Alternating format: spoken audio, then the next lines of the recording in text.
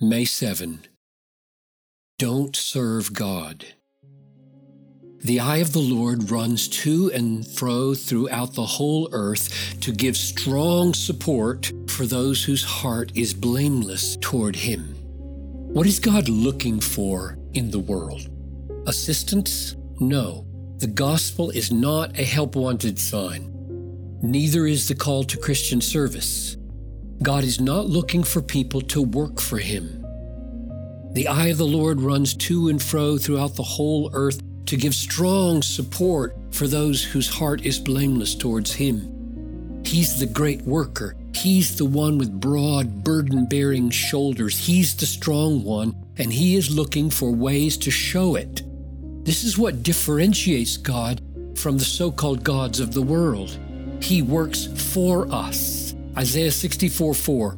From of old, no one has heard or perceived by the ear, no eye has seen a God besides you. In other words, this is His uniqueness, who works for those who wait for Him. What does God want from us? Not what we might expect.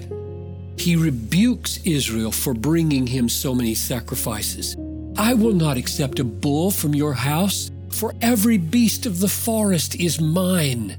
If I were hungry, I would not tell you, for the world and its fullness are mine.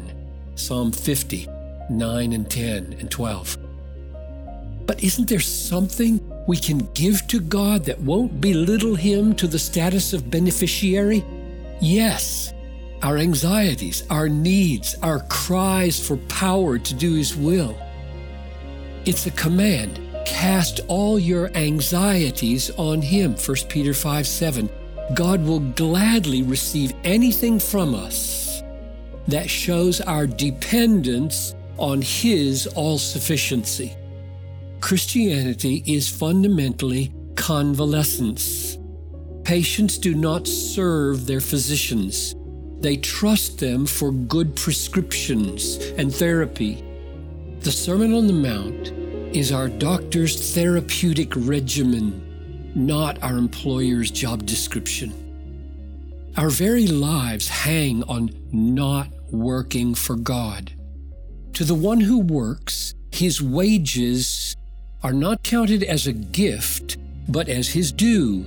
And to the one who does not work, but believes in Him who justifies the ungodly, his faith is counted as righteousness. Romans 4 and 5. Workmen get no gifts. They get their due, their wage. If we would have the gift of justification, we dare not work for it.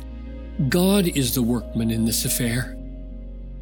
And what He gets is the glory of being the benefactor of grace, not the beneficiary of service.